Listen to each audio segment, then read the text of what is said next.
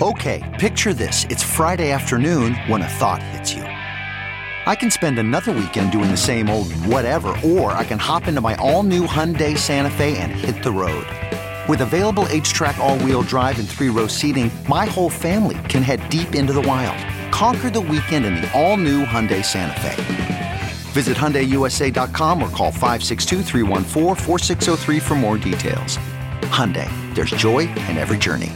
CarMax is putting peace of mind back in car shopping by putting you in the driver's seat to find a ride that's right for you. Because at CarMax, we believe you shouldn't just settle for a car. You should love your car. That's why every car we sell is CarMax certified quality, so you can be sure with upfront pricing that's the same for every customer. So don't settle. Find love at first drive and start shopping now at CarMax.com.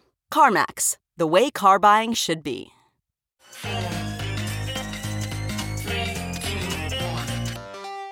Welcome back to The Breakdown with me, NLW.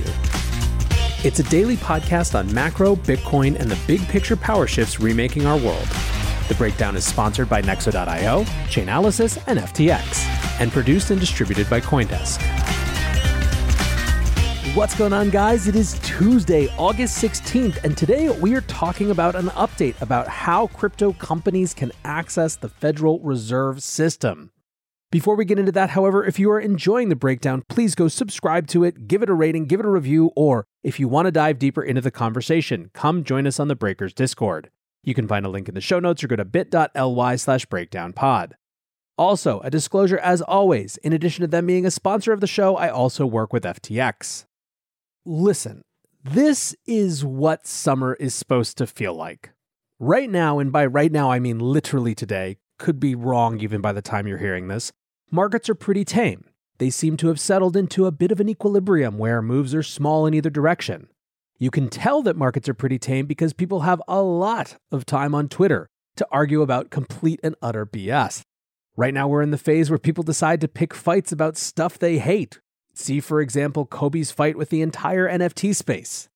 Now, obviously there are some things that have big fallout that we're still dealing with.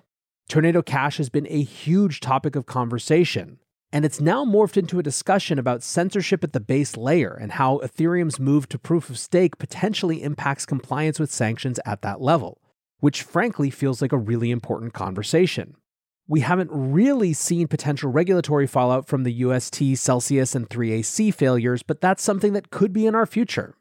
But still, at least for this moment, there are just a group of relatively small stories, so let's talk about the most important of them and see if we can't figure out which way the puck is headed. We start with some important, if highly technical news from the Federal Reserve in terms of how new types of financial companies, like crypto companies, can access Fed plumbing. On Monday, the Federal Reserve released its final guidance for novel financial institutions to access master accounts with the Fed. Master accounts are the accounts that allow financial institutions to have direct access to the Fed's interbank clearing and payment systems. They are critical to participation in the domestic and international banking system without having to use institutions as a banking partner, i.e., they allow financial institutions direct access to the Fed without another intermediary. In a statement, Fed Vice Chair Lael Brainard said, "The new guidelines provide a consistent and transparent process to evaluate requests for Federal Reserve accounts and access to payment services in order to support a safe, inclusive, and innovative payment system. The final guidance is, quote, substantially similar to proposals made in March 2021 and supplemented 1 year later. The supplemented proposal was open to public comment, which garnered more than 300 responses. The guidance provides for the creation of a 3-tiered review system where Tier 1 institutions that had obtained federal insurance would be subject to a streamlined review. Tier 2 institutions which did not have FDIC insurance but which were otherwise regulated federally would go through a more rigorous review. Tier 3 institutions would be firms that are regulated under state charters and, quote, not federally insured and not subject to prudential supervision by a federal banking agency. They would receive the most robust scrutiny before being granted a master account with the Fed.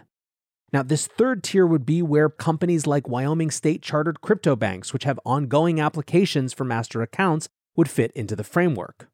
This includes Custodia, which was formerly called Avanti, and Kraken.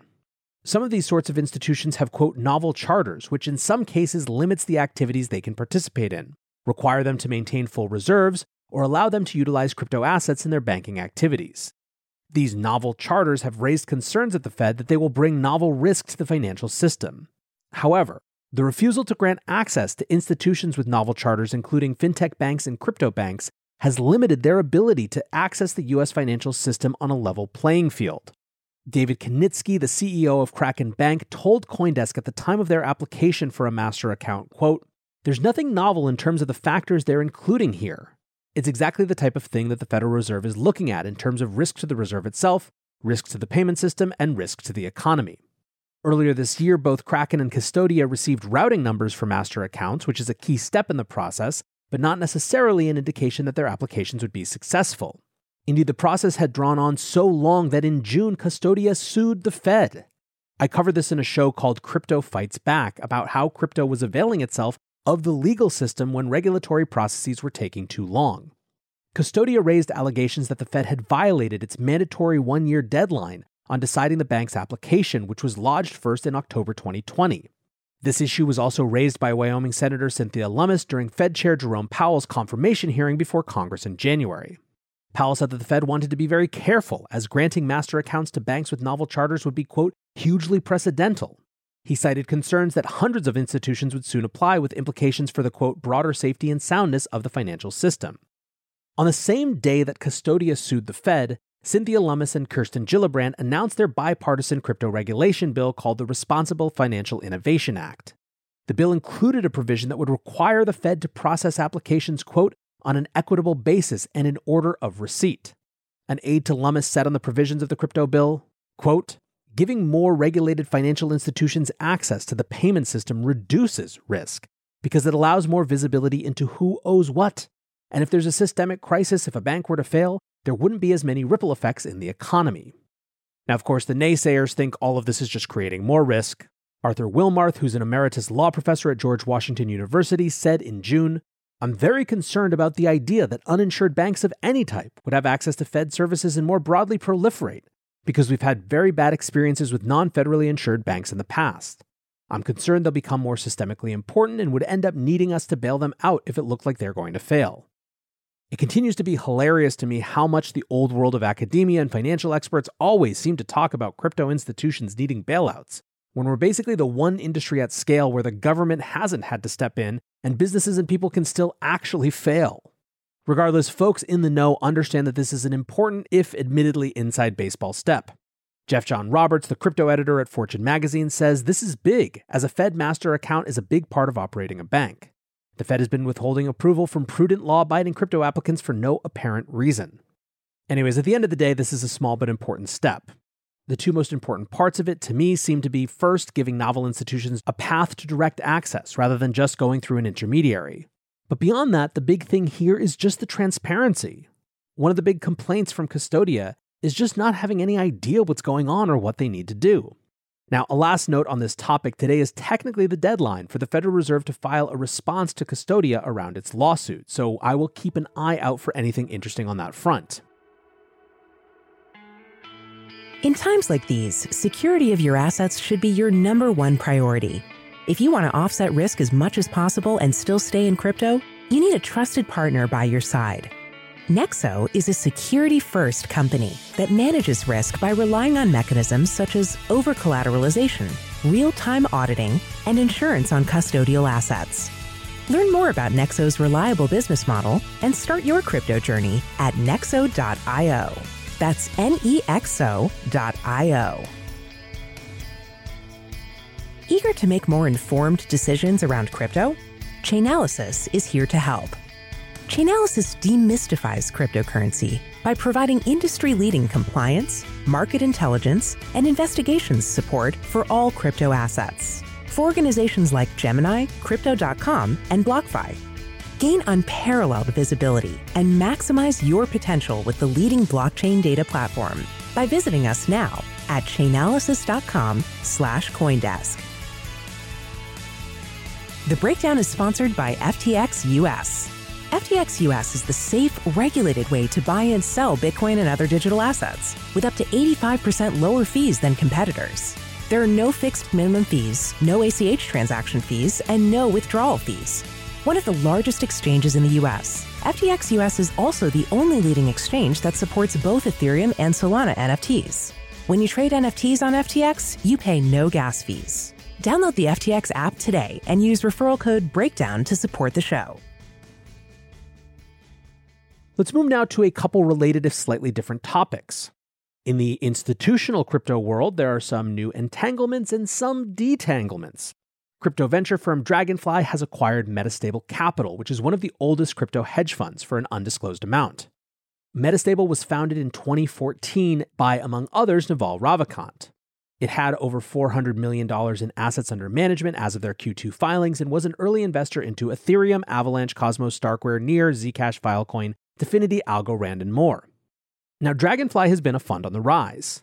In April, they raised $650 million for their third crypto fund, and LPs included Tiger Global, KKR, Sequoia China, and many others. One of the interesting dynamics you're seeing during this crypto bear market has to do with long-term money, in other words, venture capital, which is locked up for much longer than liquid hedge funds, being in a slightly stronger position relative to those liquid funds. Those liquid funds are looking nervously about a potential wave of upcoming redemptions, where investors withdraw their funds, reducing the total AUM and making it harder for those liquid funds to continue. That means, on the one hand, that some of those more liquid funds are trying to add venture arms.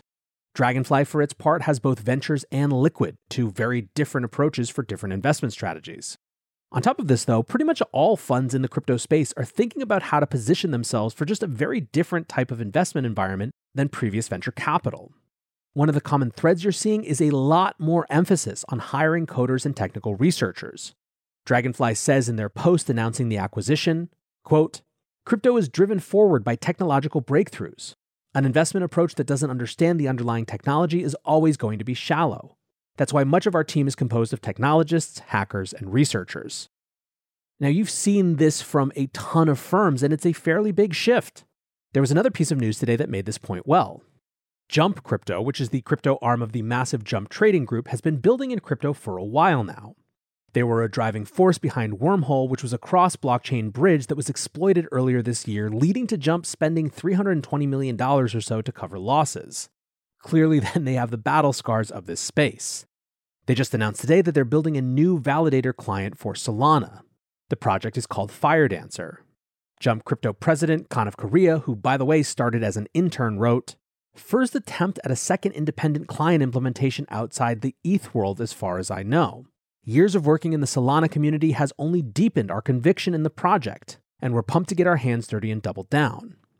So this is basically software to help secure the blockchain, but they're also working to propose a number of, quote, significant upgrades to Solana's open source core software. Anyway, the point relative to this show is that this is increasingly normal behavior for investment firms. Whereas Web 2 investors always used to talk about how much value they could add in terms of connections or advice, this is a different paradigm where investors are actually building tools that make protocols more useful and, theoretically then, more valuable. However, as I mentioned, in addition to new alignments like Dragonfly and Metastable, there are some breakups happening as well. Last year, Galaxy Digital started to work towards an acquisition of crypto custodian BitGo, but it hasn't gone so well. Frank Chaparro from The Block wrote a few years ago, "Galaxy's acquisition of BitGo, which was touted as the largest crypto deal of its kind at $1 billion last year, still hasn't closed after 16 months. If the deal falls through, Galaxy will have to pay BitGo $100 million. Deal was originally expected to close during Q4 of last year, but looks like Galaxy's plans to list its shares domestically are being held up by the SEC, which is in turn impeding this deal." Frank wrote that on August 7th. This week, on Monday, BitGo announced that it is planning to sue Galaxy for backing out of this $1.2 billion merger. It's seeking $100 million in damages, and in a press release said that Galaxy was refusing to pay this breakup fee. The law firm representing BitGo said an attempt by Mike Novogratz and Galaxy Digital to blame the termination on BitGo is absurd. Either Galaxy owes BitGo a $100 million termination fee as promised, or it has been acting in bad faith and faces damages of that much or more. A spokesperson for Galaxy said that the company believes, quote, BitGo's claims are without merit. BitGo did not provide certain BitGo financial statements needed by Galaxy for its SEC filing. Galaxy's board of directors then made the decision to exercise its contractual right to terminate. Now, we still don't have a ton of details, but it shows that deals are never done until they're actually done. Staying on this theme of institutions, despite a down market, the big guys keep nudging in. Steve Cohen, the billionaire behind hedge fund Point72 Asset Management, is setting up a crypto-specific asset management firm. The hedge fund manager has been investing in crypto privately since 2018. The new firm, which is still in the planning phase, will focus on trading spot cryptocurrencies as well as offering crypto derivatives and providing capital to external crypto hedge funds. Earlier this month, Cohen had backed out of plans to make a personal investment in crypto trading firm Radical. Right now, I would characterize Point72's best contribution to crypto as helping Travis Kling learn about trading in his formative years before he started his own fund, so we'll see if they can top that now. A last note on institutions that relates to markets. We had been in a string of institutional inflows since around the end of June when markets troughed. For 6 weeks in a row, we've seen net inflows into crypto funds. Indeed, July's $471 million or so of net inflows almost completely erased June's $481 of net outflows. But last week, that streak came to a stop, with a very minor outflow of $17 million. James Butterfill, who's CoinShares investment manager, wrote in a report, "It's difficult to discern if this is a meaningful change in sentiment given its small size, although minor outflows were seen across a broad set of providers. It also comes at a time of low trading volume and a recovery in prices, suggesting there could be an element of minor profit-taking." As you can see, this is very much within our theme of what summer is usually like. But our last topic in the realm of crypto today is a bit of an update on the situation with Celsius. The crypto lender who filed for bankruptcy last month appears to be running out of money. According to a court filing made on Monday, the firm is projected to run out of cash by October. The filing also said that the firm has $2.8 billion less crypto than it owes depositors. Last month's bankruptcy filing from Celsius acknowledged a $1.2 billion hole in the balance sheet, but included an estimated value for the firm's mining equipment and other unspecified assets.